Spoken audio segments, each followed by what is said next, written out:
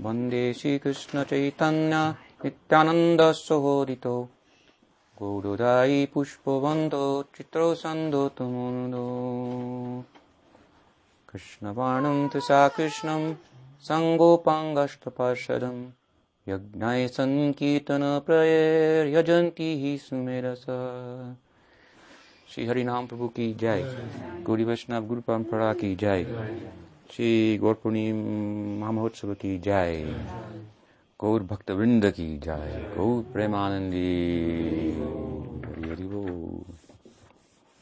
This evening we're going to discuss a little bit about the appearance of Chaitanya Mahaprabhu, the tithi for which, depending on how you might want to calculate that, which is thought about differently by different Gaudiya Vaishnava sects, but for the most part, it's tomorrow. But we have all gathered here to hear something about Chaitanya Mahaprabhu, and hopefully it will carry us into remembrance of him, not only tomorrow, but throughout the balance of the year. Let me recite a brief section of Chaitanya Charitamrita that speaks directly about the appearance of Chaitanya Mahaprabhu, and then discuss about that. But first, following the footsteps of Vrindavan Das Thakur and Krishnadas Kaviraj Goswami, the most important and influential authors on the life and precepts of Chaitanya Mahaprabhu, we should say something as they have in their build-up, so to speak, over chapters and verses and pages to the description of the advent of Chaitanya Mahaprabhu. Say something about the condition of Navadvip and the associates of Chaitanya Mahaprabhu. There's good reason for this, for following in their footsteps, and there's a good reason for why they talked about Chaitanya Mahaprabhu's appearance in the way that they did, by first, as I say, telling us something about Navadvip itself, the place of Chaitanya Mahaprabhu's appearance, Nadia, and about the associates of Mahaprabhu. In Chaitanya Charitamrita, for example, we have 14 verses that constitute the Mangalacharan, the auspicious invocation. And then Kaviraj Goswami explains his Mangalacharan verses, and then he does it over chapters. And in the context of that, the reason for Chaitanya Mahaprabhu's descent is described, the principle of Guru, the principle of the Vaishnava, various tattvas and so on. Extensive explanation of the tattva of Nityananda Prabhu, of Advaita Acharya, the Pancha Tattva, and then the host of so many other devotees are all introduced to the whole cast in the drama of Mahaprabhu's Leela of supporting players. All the different actors and actresses, principal ones, are all introduced. Some explanation of Navadvip Dham and its condition, and then Chaitanya Mahaprabhu's appearance in the Leela, explanation of the Leela begins. So they've done like this, Krishnadas Kaviraj, similarly, a little differently, but similarly, in the same spirit, Vrindavan Das Thakur. But beyond the fact that they've done this and we're following in their footsteps, the reason that they've done this in one sense is that if we are to come in touch with Chaitanya Mahaprabhu, with Krishna, and we cannot come in touch with Chaitanya Mahaprabhu and not come in touch with Krishna, that is impossible. And we cannot come in touch with Krishna without coming in touch with Chaitanya Mahaprabhu. That is our strong opinion. At least not in the full sense. Not in the fullest sense of understanding Swayam Bhagavan, Rasika Shekhar, Krishna, who's the enjoyer, the connoisseur of love. I'll explain something about that as we go on. But the Gaudiya Vaishnavas have explained that if we are to come in touch with Chaitanya Mahaprabhu, if we are to come in touch with Krishna, we must come in touch with Navadvip Dham. We must come in touch with Vrindavan Dham. We must come in touch with the associates of Chaitanya Mahaprabhu, the associates of Krishna. So the Dham of Mahaprabhu, the Dham of Krishna, they're one. The associates of Mahaprabhu, the associates of Krishna, they're one. And Krishna as Krishna, Krishna as Chaitanya Mahaprabhu, in a simple way, as Prabhupada used to say, is never alone. the experience of Krishna, the transcendental experience of Krishna, includes the experience of his devotees and his Dham. The Dham means the abode, Navadvip here, for example, in regards to Chaitanya Mahaprabhu. That is a manifestation of Baldev, Balaram, who's the presiding deity of the Sandhini Shakti. Sandhini Shakti means the existential potency of Godhead. The Lord has a nature. We call it Swarup Shakti. Swarup means nature. The power of his nature. Shakti, the power of his nature. And it's threefold. It has the power of existence, expanding existence, power of knowing, and the power of loving, of bliss, of ecstasy. We call it Sandhini Shakti, Samvit Shakti, Hladini Shakti. Bhakti, what does Rupa Goswami say? Bhakti means Bhava Bhakti. And what is Bhava Bhakti?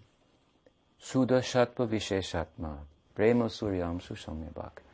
Sudha Sattva means this Swarup Shakti, Visheshatma, a particular arrangement of this Swarup Shakti. That is what we call Bhakti. And that particular arrangement means the ingress into our life of Samvit, that knowing power, and Hladini. And of course, the Sandhini Shakti makes the whole thing possible as well. Baladev expands the whole Dham, the stage for the performance of the Leela, the forms. So, this is another important way of understanding the significance of Baladev as well. He's behind the Dham. That's why, for example, for residents in Navadvip, which Sridharmar sought, where did he go and whom did he ask? He went to Ekchakra. He asked Nityananda Prabhu. You might think, well, why didn't he ask Gadadhar Pandit, or why didn't he ask Krishna himself or Chaitanya Mahaprabhu himself? It'll be useful for us to know all these things. There's a place we want to go, and it has some structure. It thrives on, it moves on love, but still it has some form and shape and reasoning to it within the context of its moving on the basis of love and feeling. So rasa means that love, taste, feeling, but there are some parameters to it nonetheless. Therefore we have rasa tattva. What is rasa, what is not? What is rasa, what is abhas of rasa? How to combine things properly and so on. So if we want to live in the Dham, we go to Nityananda Prabhu for Navadvip Dham for that blessing. Sridhar Maharaj was a knower. He knew where to go to get that kind of a blessing. And of course he got it. He took his residence there. So the importance of Baladev and Balaram can never be diminished. You may think, well, what does he have to do with the Rasa Leela? And in many respects, Gaudiya Vaishnavism ultimately reaches that far. He's not there. And there's nowhere that he's not. The fact is, in a particular shape and form, he may not be there per se. But who is Balaram? It's like someone asked me, once told me, a devotee, she was very interested in Balaram. So I had to say, you should know what is Balaram. What is Balaram? If you just have an interested idea, you like something you heard, but what is Balaram? We have a song we sing in the morning. How does it go? Dvijamani? Jalamala Sutra, Paduka Parai Dware, Har Atopatra. Nityananda Prabhu was everywhere in relation to Mahaprabhu. We discussed this to some extent on his appearance day. Dvijamani is Mahaprabhu, the jewel of the twice born. Dvijamani, Bhakshet Tava, Jalamala Sutra. On the middle of his torso, around his torso is a thread, an effulgent thread. Jalamala Sutra, a bright, effulgent thread. It's describing, this Dvijamani, he has a beautiful thread around his torso. Paduka Parai Dware Ar Atopatra. And at the door are his shoes. He's on his bed. At the door are his shoes. An umbrella. All these things. The bed, the shoes, the umbrella. The shoes means from foot. Umbrella means to the top of the head. And in the middle of the torso, wrapped by the thread, is all Balaram. He wrapped up Nityananda Prabhu in Chaitanya Mahaprabhu. Completely wrapped up in serving him in every possible way. So he is behind the Sandhini Shakti, which manifests the Dham, for the Lord's pastimes. So with some regard we approach him, Nityananda Prabhu, for understanding Navadvip Dham. So Navadvip Dham is, of course, non-different from Vrindavan Dham, as Mahaprabhu is non-different from Krishna. Therefore it's manifest in the world as if a worldly place, but it is otherworldly altogether.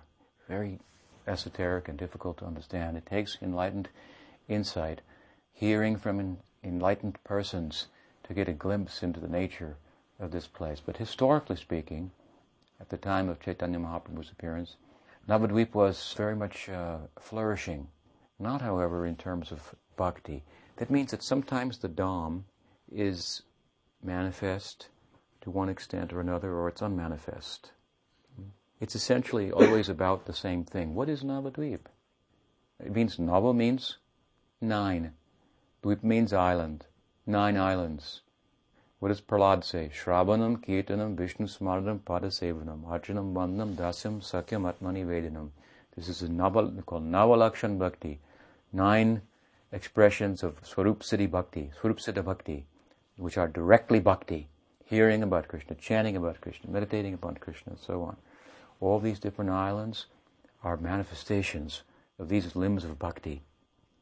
What does it mean? If you go to Navadvip, if you live in Navadvip, where are you? We have to think like this. We're living in the fold of Bhakti, surrounded by all these direct expressions of Bhakti. Navadvip is a place that in every yuga was visited by the Lord. When Nrsimha came, Nrsimhadev appeared, he killed that Hiranyakashipu, and then he took off. And on his way out, he stopped over Navadvip, came down to the Ganga to wash his hands from the blood of Hiranyakashipu. It's a famous place, Nrsimhapoli. All the devotees go there on Parikrama every year. In Treta Yuga, Ramchandra was exiled from Ayodhya, and he had to live in the forest, and he wandered far and wide. It's mentioned he also came to Navadvip and spent time there. And in Dwapara Yuga, the Pandavas, you can't have Pandavas without Krishna. The Pandavas were exiled also, and they had to live incognito, and part of the time that they lived incognito, I think they were exiled for 12 years, and 1 year they had to live completely incognito, undetected, or otherwise their exile would be extended another 12 years. And they spent some of that time in incognito during their exile in Navadvip Dham. And it said Krishna came there also at that time. So it's a auspicious place for all time, and of course, most notably for the time in which we live, in Kali Yuga, when Krishna came as Chaitanya Mahaprabhu. Krishna's coming as Chaitanya Mahaprabhu. This is a very esoteric thing, very wonderful thing. As I'll go on, it's really the epilogue of the whole of the drama of Krishna Lila, rather extended and detailed epilogue, and much as the epilogue is the fate of the characters, what happened to them after the show stopped. So at any rate, it's a very auspicious place in many respects, but materially speaking, at the time of Chaitanya Mahaprabhu's appearance, it was known for its being a place of learning. It was like a university campus, where the only thing that went on was learning. People were not interested in anything else. It was a very large Brahminical community, very much centered on learning and education. They weren't interested in politics, and at the time, of course, it was politically governed by the Muslims. They thought that was undesirable. To be a pundit, a learned scholar, was everything. Vrindavan Das Thakur has described that thousands of people, students, came daily to Navadvip to enter into learning, and thousands left daily with their diplomas. It was thought that if you didn't get a learning certificate in Navadvip, you hadn't learned. The only thing that was missing in Navadvip was a school of Nyaya, of logic. And the books, the texts for this, were being hoarded by people in Bodh Gaya. And so Bhattacharya Sarvabhauma, who we know of Puri fame, Jagannath Puri fame, was the guru of Prataparudra Raj and became the first convert of Mahaprabhu in Puri, which, of course, if you convert the guru of the king, it means everybody's going to be converted, practically, and that's what happened. So Bhattacharya Sarvabhauma was originally, he hailed from Navadvip. In fact, he was a classmate and friend of Nilambar Chakravarti or Upendra Mishra. He was of their same age. That means the father-in-law and the father of Chaitanya Mahaprabhu. Nilambar Chakravarti was the father of Sachidevi, a Chakravarti, a Jyotish, and a very learned fellow, and Mishra, the father of Mahaprabhu, was Purandar. He was also called Purandar Jagannath Mishra. He was a very learned, educated fellow. Anyway, Bhattacharya Sarvabhauma was a contemporary of theirs, and he went like on an undercover mission from Navadvip for the glory of Navadvip in a secular, in a mundane sense of its interest at the time in learning. They weren't interested necessarily in spirituality, but just having a head full of knowledge, which is a huge burden, potentially. Anyway, on an incognito, kind of a secret mission, he went, and then he studied Nyaya, and he put to memory all of their books. Then he brought them to Navadvip and wrote them down so that they could have the texts for Nyaya, and then he started his school, and then he went to Puri and started the school there also. So anyway, there was nothing lacking in terms of the potential for getting education in Navadvip. And it's significant that it was like this. We wonder, well, why wasn't it oozing with bhakti and so forth? This is all the arrangement of Chaitanya Mahaprabhu. One of the principal teachings of Chaitanya Mahaprabhu is that bhakti surpasses gyan. It surpasses spiritual gyan. Just the knowledge of the self that affords liberation. That's really the beginning standard of the difference between knowledge and ignorance. To know the difference between matter and spirit. Oh, now you've got knowledge. In one sense, before that, we consider all knowledge to be ignorance. So, what to speak of that knowledge being small, that knowledge of self being small in comparison to bhakti? Ordinary knowledge, apara vidya of the world that Navadvip was so immersed in at the time, can't give us any entrance into the self even, mystery of the self, what to speak of bhakti. And people were absorbed in this. And there's a saying, you get some of the universities, they have that engraved I've seen in the concrete there, knowledge will set you free. I don't know who said it, but I've seen it at a couple of universities. And it's true, knowledge, we all know, knowledge is liberating. If you have knowledge, if you have education, you can work less and make more. But in relation to what Mahaprabhu was teaching, this knowledge was more or less a burden, and it was manifesting in such a way that it caused opposition even to bhakti. So Chaitanya Mahaprabhu came into this environment. It's his own abode, manifesting for his own purpose, a very high purpose, but at the time of his appearance, it was uninterested. The members, the residents were uninterested in bhakti and interested in ordinary knowledge.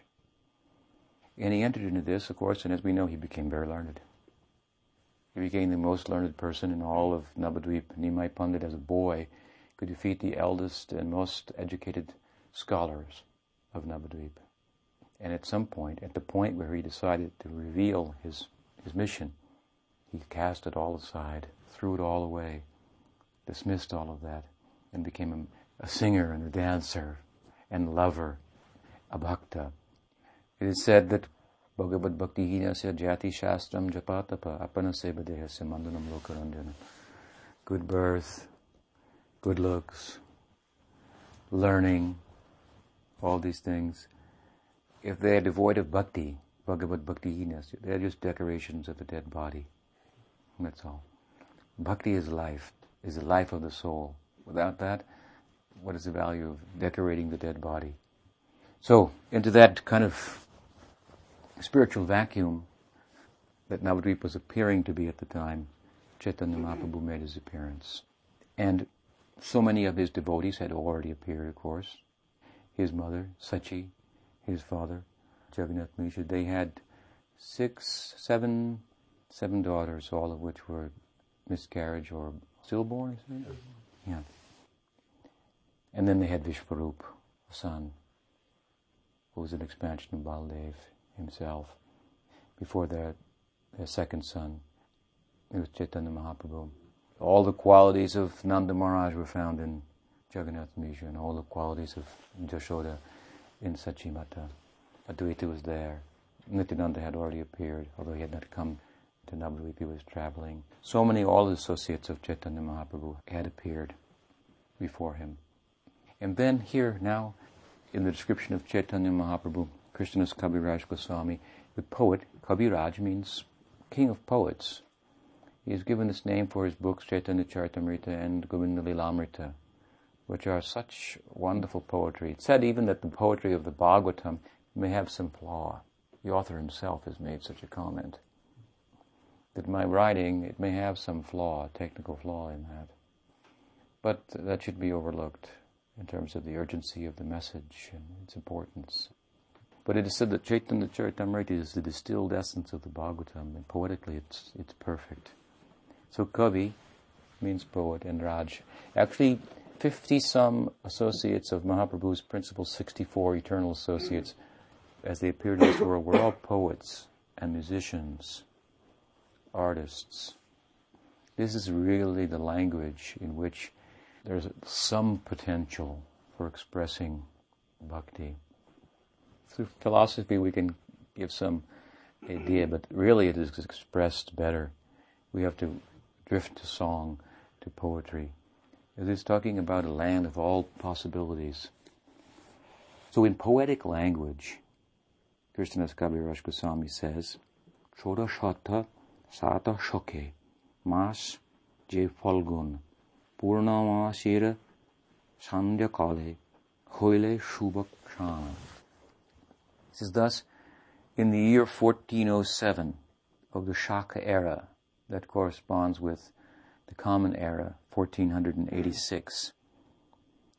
Falgun Mas, in the month of Falgun, that is this month, on the evening of Purnim, the full moon, Sandhya Kale Hoile Shubak Shan, at a very auspicious moment, Shubak Shan, Chaitanya Mahaprabhu, this boy, this son, of course he's not named Chaitanya Mahaprabhu at this time, that is later his sannyas name, Chaitanya. Mahaprabhu name came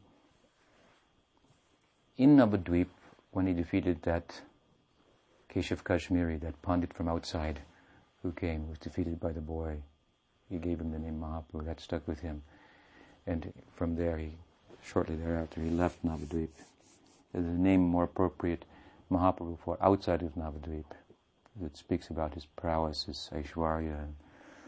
So, Chaitanya, of course, is his sannyas name. His birth name was Vishwambar. Here, Krishnadas Kaviraj says, Singharasi Singhalagna Uchag Grahagan Shadvarga Ashtavarga Sarvashulakshan. He's describing his astrological chart. Chaitanya Mahaprabhu was in the womb of Sachi for 13 months. It was a bit of an issue, as you can imagine. After 13 months, Jagannath Mishra started to become a little concerned. So Ilambar Chakravarti, who as I mentioned was a Jyotish, an astrologer, he was called and he did the chart. He said he's going to come right now, in the month of Falgun on the Purnima. This was on a Saturday, actually, he appeared. And then the chart here is mentioned. He gave the chart. And those of you who are familiar with astrology, this verse will have more meaning. But the moon was in Leo. Leo was the ascendant. Several planets were strongly positioned. And the Shadvarga and Ashtavarga showed all auspicious influences. That chart is available. You can study that if you know astrology. And it's very apparent from the chart that this is a very extraordinary person. People question the divinity of Chaitanya Mahaprabhu. Oh, they're so unfortunate to take up such an argument. And they make various arguments. And we should address some of them as we go on. But just from looking at the chart of Chaitanya Mahaprabhu, you'll be very cautious then, if you know anything about astrology, to attribute anything less to Chaitanya Mahaprabhu than the very highest status of divinity amongst humans, in the very least. So I had read something that someone had sent me, that Chaitanya Mahaprabhu is not a god, and he's not mentioned in the Shruti, the Upanishads, so he's not a god. Of course, I don't think Varaha is mentioned. I don't think Nrsimha is mentioned, unless you want Nrsimha Tapani. Krishna is not mentioned, unless you want Krishna Gopal Tapani, Upanishad. But the same people that make that argument don't accept those Upanishads either. Ramtapani, they're all considered later Upanishads. Even someone was questioning the concept of avatar is hard to find itself in the Shruti. I remember someone was questioning Brahma on that. And it's true. This all comes out in the Puranas, of course. Anyway, so it's not a very strong argument. But anyway, in making that argument, he said something to the effect that people who worship him as God, because he's not God, they will all go to hell. But we teach, of course, even if he's not God, if he's a great saint and you worship a saint and a Vaishnava, which is no doubt he was a Vaishnava, that's more important even than worshipping God. Worshipping the Vaishnava, only we can approach God only through the Vaishnava. So this is a rather hellish mentality too. Even just from the chart we can see, he's a great Vaishnava, a great devotee. So why would his chart say anything else? Of course, another astrologer later on, after this incident of his initial doing of his chart, when it was time and there was question about, he's been in the moon for 13 months, later on an astrologer had come passing through Navadvip and stopped at the house of Sachimata where he was hosted. They would host any traveling person on a regular basis, accommodate him. That fellow did the chart of Chaitanya Mahaprabhu and went into meditation, and he concluded that your son is Narayan. Mahaprabhu heard it, he said, oh, that's so silly. It's a bogus astrologer. In my last life, I was a cowherd. Therefore, this life, I could take birth as a Brahmin. So, here the chart is given. It's an auspicious chart. And then he says, Kaviraj Goswami, very poetically, he says, A kalanka gaur chandra dil darshan, sa kalanka chandra ar kon prayojan, eto jani rahu kaila chandra era grahana, Krishna Krishna Hari name bashe tribhuvan. Jai jai dwani hoila sakala bhuvan, chamatkar hui aloka, bhave mone man.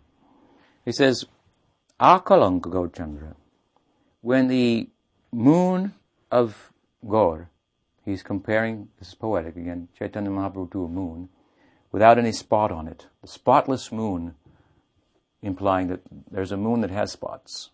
The spotless moon of Chaitanya Mahaprabhu, Dila Darshan, gave his appearance, gave darshan to himself by making his appearance. Sakalanka Chandra har kon prayojan. That moon that has spots on it, what is the value of that? It has no value in comparison. So he's giving a poetic expression. Then he says, therefore, to emphasize this point, Eto jani Rahu koila chandra grahana.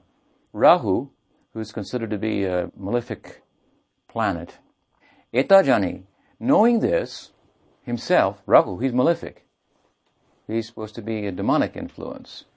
This is some telling about the extent of which Chaitanya Mahaprabhu's dissemination of bhakti and goodwill would go. Even the demonic will take to that. And there, of course, there are many examples, not short of that, who have come under his influence.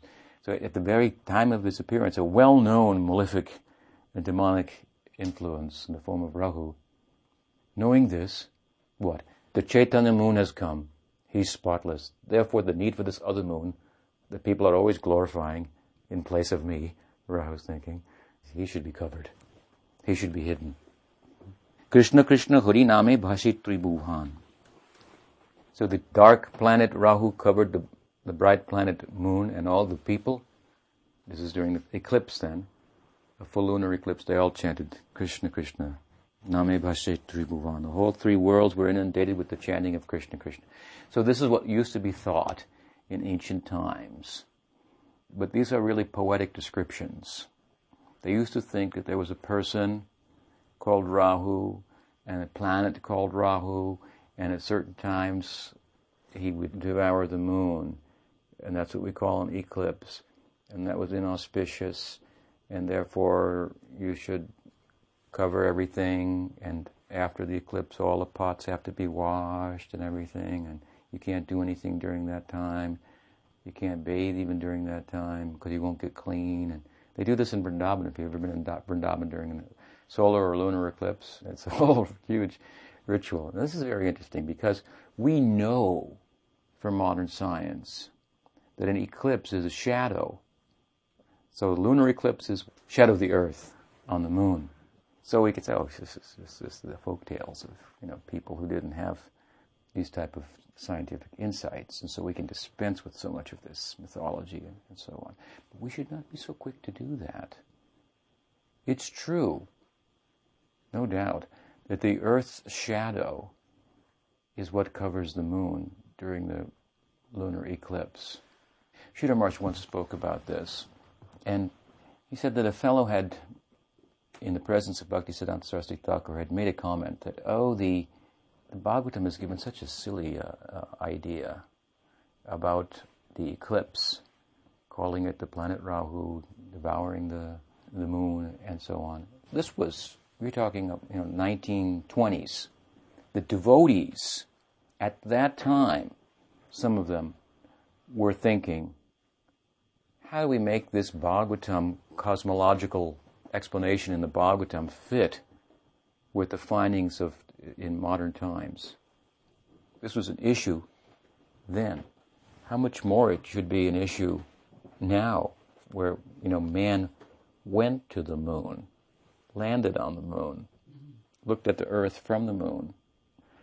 So anyway, Sridhar Maharaj had to deal with this to some extent himself. So he said he was not very happy to hear this dismissal of the Bhagavatam, and he made a point. What is said in the Bhagavatam has some substance to that. We should consider that. But then he thought to himself, I have to think now how to make it work.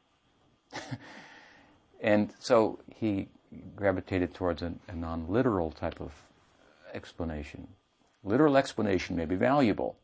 If you study, for example, Prabhupada's literal explanations of these things, if you listen to his morning walk conversations when he says, so what they say, scientists, who are they, what they say? Bhagavatam says this. What Prabhupada's doing over and over again, he's challenging, he's telling the devotees to think. It's so ironic, because so many of them hearing that and reciting what he's saying are doing just the opposite of thinking. He's trying to get them to think. You understand? He's saying, you're just believing whatever you hear. I'm saying, why should you believe whatever you hear from just anybody? There may be authorities who are more credible, who have better character, who have something more meaningful and some more substantial to tell you about life. He was trying to break the faith of the devotees in a certain sector. It's not that everything that sector says is untrue necessarily. He's trying to break their faith in that, which is reasonable because they're not absolute authorities. But the common person more or less takes it and doesn't stop to think. And Prabhupada's really telling them, question authority. It's so ironic. Question authority. But this is also part of the spiritual quest. And maybe there's a better authority. And if it was shown to him, but actually what they said here is actually true, and it can be proven. He said, then we say this. He would accept that, and then he would say, so what if they went to the moon? Then what did they do there? What was the value of it? What was gained from that? There's so many problems on Earth. People are starving. Are they bringing food back? He would argue, because he did say they didn't go to the moon. But then he said, maybe they went to Rahu. Then he said, I think they went to the Arizona desert. Something like that. I said, and if they did go to the moon, then he said, then what is the use of that? What is the value? So, Prabhupada had a purpose. This is the business of the Guru, to make us think. In one sense, it's to make us to stop thinking, but we have to think about what we think about, why we think, what the mind is, and so forth, and how we're perpetuating our material existence by just turning the wheels of our mind. It's kind of shock therapy. This is the business of the Guru, one extent, shock therapy. And Prabhupada was very, very good at that. So there's a value in as he did sometimes, in stressing literally the Bhagavatam. Sridhar Maharaj said he thought of it in a non-literal way, and he thought that the sages, through who the literature has been penned, they live in a plane, the plane of consciousness, which matter is but a shadow of. Matter is the shadow of consciousness. Behind all material manifestations is consciousness. This is our theory. It's well-reasoned, and it can be experienced also. Consciousness is primal. It's not that the idea comes out of the stone, but the stone is an idea. He had a kind of a catchy title he gave, Subjective Evolution of Consciousness, as opposed to the objective evolution of matter. in which consciousness is said to appear at a certain time, living matter, and then it disappears, comes and goes. No, our theory is that behind matter is consciousness. So they attributed the rishis, living in the plane of consciousness, to all material manifestations, personality. Because consciousness implies thinking, feeling, willing, personality. This is the whole idea of Krishna Lila. Everything's a person, ultimately. Reality is a person. Everything is consciousness. Everything is person. So, to the shadow of the earth that covers the moon, they attributed personality, consciousness. He said, in this way we can understand Rahu. We don't have to throw away the Bhagavatam. But we can say what they're talking about is looking at it from a different angle, from a deeper angle. And they're not just making up stories and characters and so forth and so on. We don't have to throw the whole thing out. Neither do we have to accept it in such a literal way when it's in such conflict with overwhelming evidence to the contrary that we will become irrelevant in terms of presenting the essential message of such texts, like the advent of Chaitanya Mahaprabhu and what it's about, what its significance is. So this is poetry. Reality can best be described in the language of poetry. So that Rahu, personified shadow, he thought, oh, this moon is always getting all the, I'm just a shadow. And everyone's, the romance is going on with the moon. They're singing songs about the moon. No one talks about me. I wanted immortality. What did Rahu do? He tried to drink the elixir of immortality. He made a deal with, wasn't it, with Mohini, Murti, when the ocean of milk was churned. And somehow what did he do? He stole a cup or something like that, of the nectar, and he was about to drink it, and Vishnu caught up. He said, so he's just a head.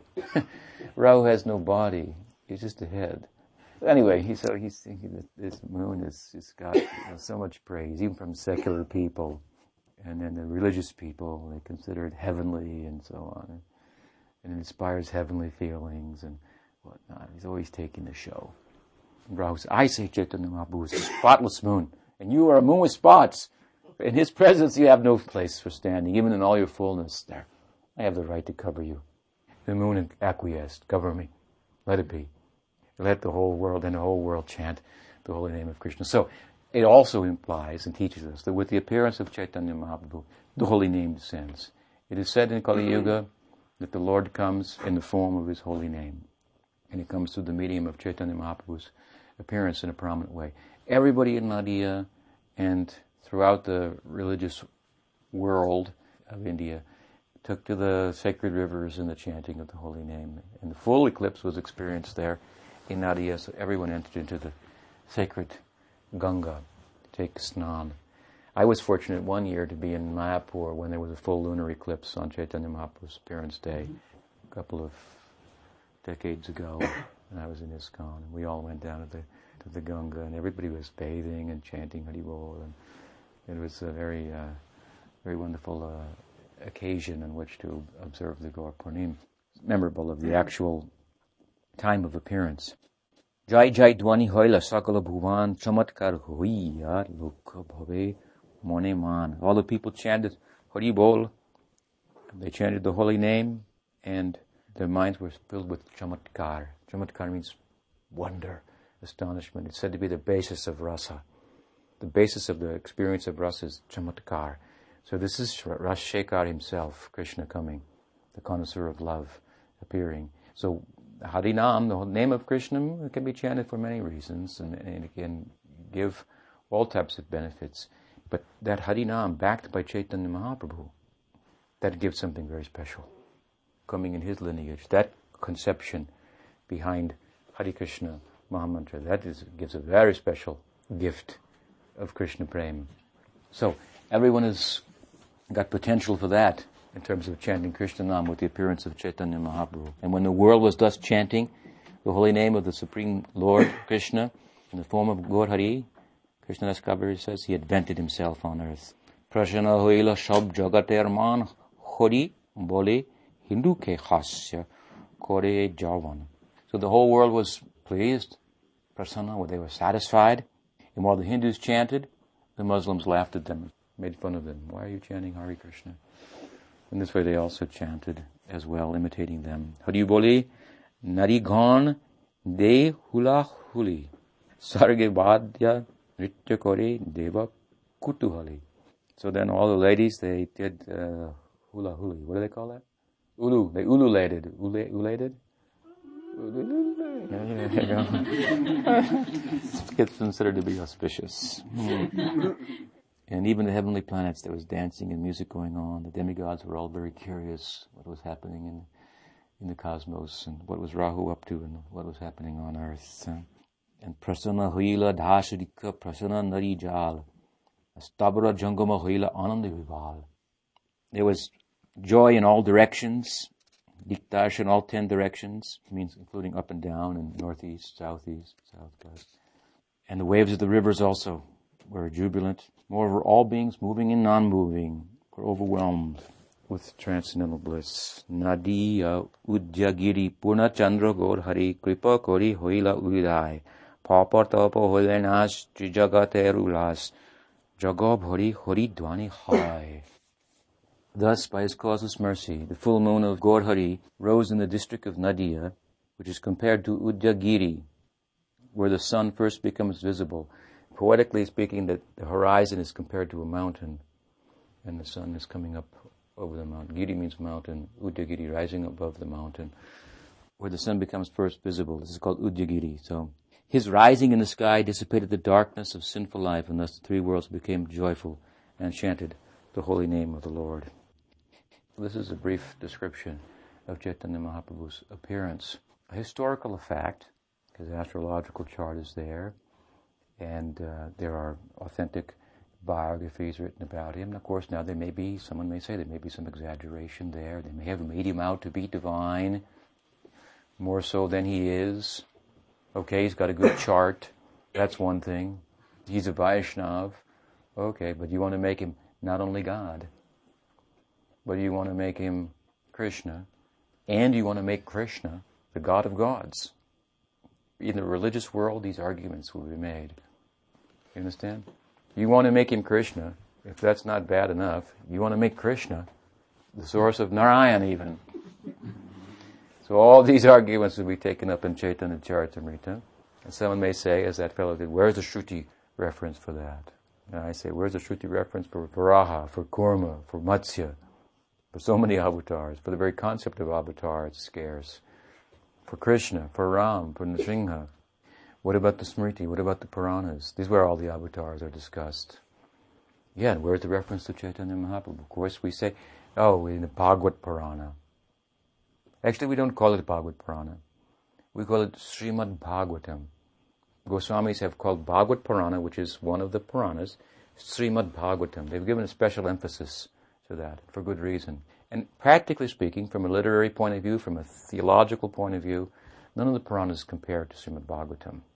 Closest would be Padma Purana, in terms of a developed theology and philosophical insight. So it really is the best of the Puranas. Srimad Bhagavatam means the beautiful Bhagavatam. It means it's a book about the Sri of Bhagavat, of God. Ultimately, the beauty, the charm, the Shakti. Ultimately, if we study Bhagavatam, it's about Radha, about Krishna's love for Radha. So if we are to understand Krishna, he is Rasa and he is Rasika. If you want a Shruti reference for this, of course it is said, Raso Vai Saha. Brahman is Rasa. The Goswamis have taken this Shruti reference and made a whole theology out of that. Others have researched the Shruti to defeat the Mayavad philosophy in different ways, Madhva, Ramanuja, and so forth. The principal reference from the Shruti that the Goswamis took was this one, Raso Vai Saha. Let's make a theology and a philosophy out of this.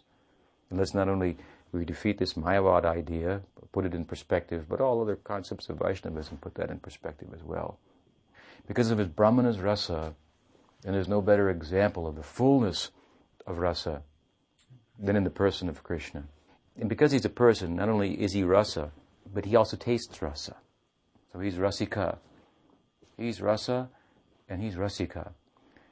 And he's rasika shekhar.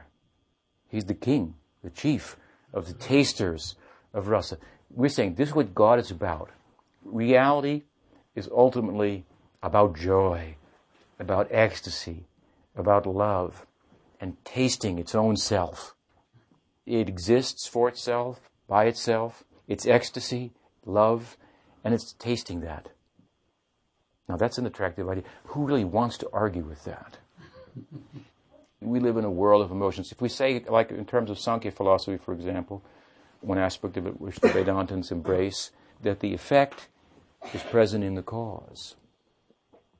The effect is the world. And what is the world? Take the emotions out of the world. Do you have one? No. It's all about these emotions, these feelings. That's what the whole world is about. So if the effect is in the cause, and the cause must have some feeling, not just a static existence without feeling, without taste, full of feeling. Raso Vaisa, he, Brahman, is rasa. Rasa is chamatkar, wonder, astonishment is its basis. Such a feeling. It rises to such a height of feeling that it's astonishing. Oh, and so many flavors of that. A whole world of feeling. This is the heart of divinity. It's not too hard to get people to accept that Krishna is God, at least amongst Vaishnavas. And then, what kind of God? So sweet, so charming. Even if you say that Krishna is an avatar of Narayan, you have to say, only through that avatar does he experience these particular rasas, these particular tastes. They say that, he's Narayan. Sometimes Narayan does like that. We don't understand why. After all, he's God. But sometimes he does like that. Herding the cows and chasing the gopis in the bushes. We don't know much about that side of him. But the Gaudiyas know all about that side. As I've said before, no one flatters Krishna more than the Gaudiya Vaishnavas. That means no one knows him better. Because the more you glorify him, the more you like him, the more you praise him, the more he reveals himself about you. That's very natural. We know that from human psychology.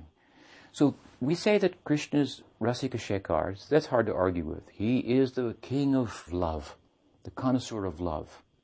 If this is so, then there must be a Chaitanya Mahaprabhu. There must be some manifestation of Krishna in which Krishna tastes the fullest measure of love, because that's what Krishna's about. That is the meaning of Krishna. That feature of divinity that's tasting everything there is to taste in love, loving reciprocation. If that is Krishna, then there must be some, whatever we'll call it, it has to exist. This is the logic of the Rasikas, you see. See, what the Rasikas, they understand who is Chaitanya Mahaprabhu. And if they're not a Rasika, or they're not following a Rasika, they can't understand who is Chaitanya Mahaprabhu. Why? And they give maybe so many arguments why. This is the logic of love. What is Srimad Bhagavatam? It's all about Krishna's love for Radha. This is the best of the Shastras, Srimad Bhagavatam. Best of the Puranas, and the Puranas are the fulfillment of the Shruti. Purna, they complete it. Srimad Bhagavatam is the best of the Puranas. And what is the book about? What is its high point? Consummation of the love between Radha and Krishna in Rasa Leela. Everything building up to that, and everything after that is pointing back to that. And what happens there is that Rasika Shekhar Krishna, who's the connoisseur of love, finds an expression of love that he has no experience of. This is a problem for his godhood. For him to be who he is, for him to be all that he is, he has to be able to taste that. He's finding it in the gopis, and in Radha in particular. He's finding that. And he says, Naparayaham nilavadya samjutam. I said it in Bhagavad Gita. Of course, in the Leela he says it later, but these texts are eternal, and so is the Leela. The principle is always there. Whether he said it before or after, it makes no difference. What is the principle? Jejatamam prapadyante tvam sataiva bhajamyaham. As people approach me, I reciprocate accordingly.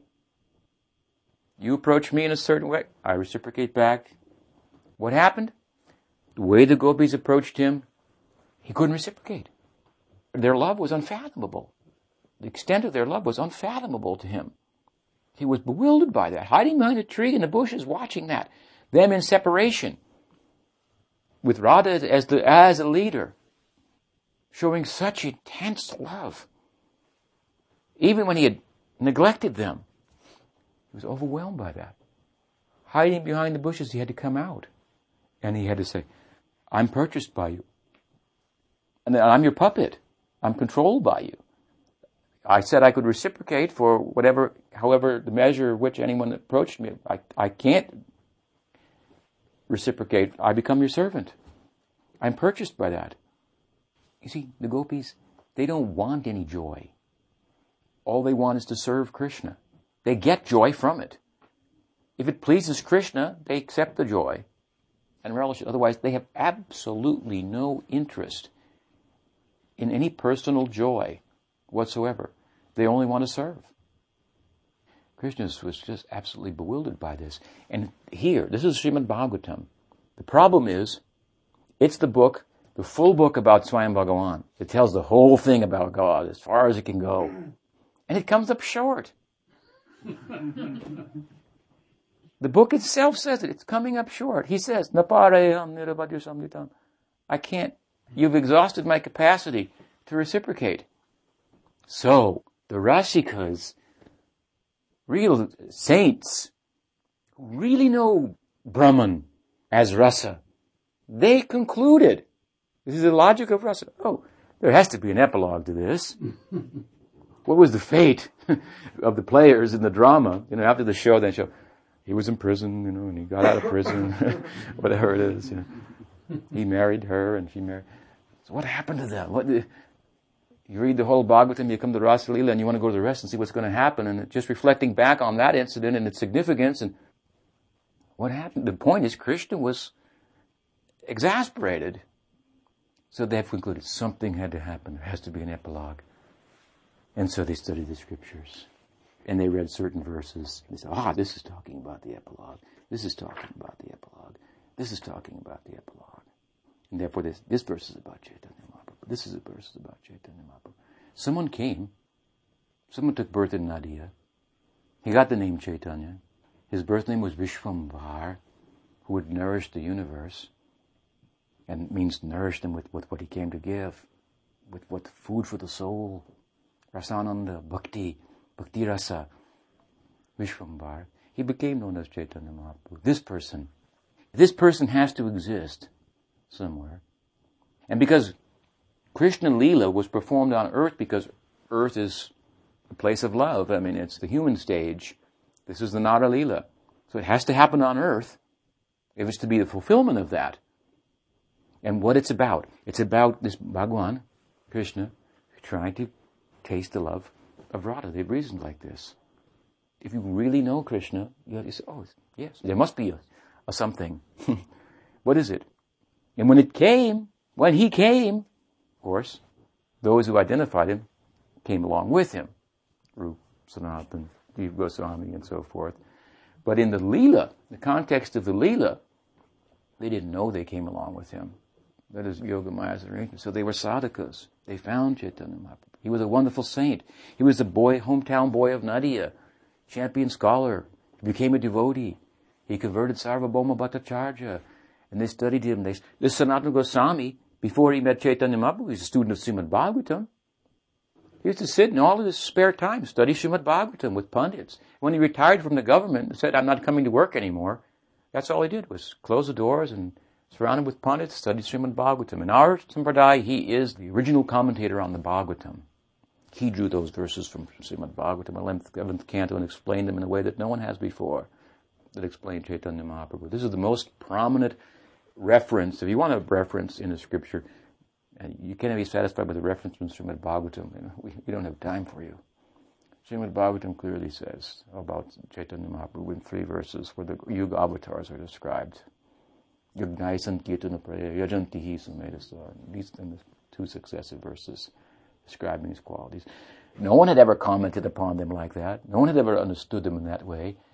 But if a gopi who was there in Rasa Leela, attending to her mistress, Radha, and saw Krishna's predicament, found herself in another dimension, appearing again, which constituted the the fulfillment of that, the epilogue of that, then as that starts to unfold in his life, then he reads Srimad Bhagavatam.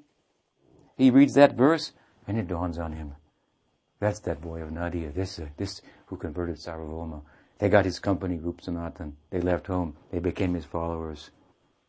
They wrote books about Chaitanya Mahaprabhu. They showed how the scriptures are pointing to this person. They went through the academic exercise of showing, in a sense, the rasic exercise in another sense. But the main point here is that a rasika who knows Krishna and tastes Krishna really, he knows there must be a Chaitanya Mahaprabhu. There has to be. The Vrindavan Leela was incomplete. Therefore, have to play it again, a little differently. Krishna has to take the role of Radha. He has to try to take the position of a devotee in order to taste his own sweetness, his own qualities, like only she can. For Krishna to experience the fullness of love, he has to experience the glory of her love, himself personally, and her bliss. These are the reasons for Chaitanya Mahaprabhu's esoteric appearance. Swarup Damodar has explained, Krishnadas Kaviraj Goswami has followed that. You see, this is their reasoning. They didn't just make up these reasons. They're rasikas. They're tasting that. They know this has to happen. And here they're heralding that it happened. This is when it happened. 1486, full moon was showing itself. Yashoda had appeared, Nanda Maharaj. This boy came. Sachinandan, Shri Krishna Chaitanya, Vishwambar, Nimai Pandit. This way we should understand the appearance of Chaitanya Mahaprabhu as a logical, philosophical, if you will, and rasic necessity of the absolute. It has to be. And those persons who have pointed out to us when it is, when it be, when it happened, how much we are indebted to them. What kind of saints they are. This is the tradition that we are following. This way we should study about Chaitanya Mahaprabhu's appearance. Read Chaitanya Charitamrita, Chaitanya Bhagavat, Srimad Bhagavatam. Have faith in Chaitanya Mahaprabhu, who he is. There will be many dogs barking as the train goes by. Who is this Chaitanya? You people have made up a sampradaya. You've attributed divinity to someone who is just a saint. Yes, we accept he's a saint. All our books say he was a saint. There are so many saints. But what do the same people say about Krishna? What do they know about Krishna? In what ways do they flatter Krishna and glorify Krishna? Does it compare to what the Gaudiyas say about him? They flatter him as a source of Narayan. Of course, there's some substance to their flattery also, and they can explain that. So, again, in Krishnadas Kaviraj Goswami said this, if you were a devotee of Krishna, you cannot be a devotee of Krishna, he says in Kali Yuga, and not be a devotee of Chaitanya Mahaprabhu. It is meaningless, he says. This is his insight. Of course, you could be a devotee of Krishna, but you're not a devotee of Krishna, Swayam Bhagavan Krishna, the full expression of Krishna, who is beholden to Radha in every way, crippled by the extent of her love, toppled by her love, and made accessible, so accessible thereby. See, this all combines in. Mahaprabhu has made it so accessible, because he's pressing on this point about Krishna. How difficult it is to obtain Krishna, to get his attention. Mahaprabhu has shown the way. Mention this point, where he'll grab you, cover your mouth, saying that about me, I'm conquered. The whole world, I have to keep my position. I have many devotees. Worship me as God. Think of me as the 8th incarnation of Vishnu. In so many ways they conceive of me. They want eternal life for me. They want blessings, so many things. Go to Vaikuntha. I have to keep my composure for all of them. What you know, that's secret stuff. That has to be kept hush-hush. Come to my private place, Svetadweep. You know about that? You're interested in that? You want to broadcast it everywhere? Come. At a certain point, he takes that preacher. I have to take you back here. Keep you here. What Rupa Goswami told about Chaitanya Mahaprabhu's inner feeling. Oh, Mahaprabhu became embarrassed. He slapped him. Where did you get that? Take that. Tried to tear up the verse he had written and tacked on his wall about Mahaprabhu's real inner sentiments that he was feeling when singing an ordinary love song in Rath Yatra about Radha's love for Krishna. Very, very, very high things we've been given by our acharyas. So on a day like this, when we remember Chaitanya Mahaprabhu's pastimes, we should think of him along these lines and have faith. We are in touch with a very, very important thing. This is headline news. Chaitanya Mahaprabhu has appeared in the world. It's our business to broadcast this good tiding, this good news. And to do it, we have to do it as Chaitanya Mahaprabhu's done, by being good people, by having good character, good example. This was his emphasis. To teach by example, teach by your ecstasy. Practice, become ecstatic, and attract people to Krishna consciousness. That is the idea. Sriman Mahaprabhu ki jai, Nityananda Prabhu ki jai, Sri Panchatattva ki jai, Navadvip Dham ki jai, Sri Vrindavan Dham ki jai, Sri Rasika Shetkar, Krishna Chandra ki jai, Gaur Chandra ki jai, Shri Gauri Vaishnav Guru Parampara ki jai, Gaur Bhakta Vrinda ki jai, Gaur Premanandi.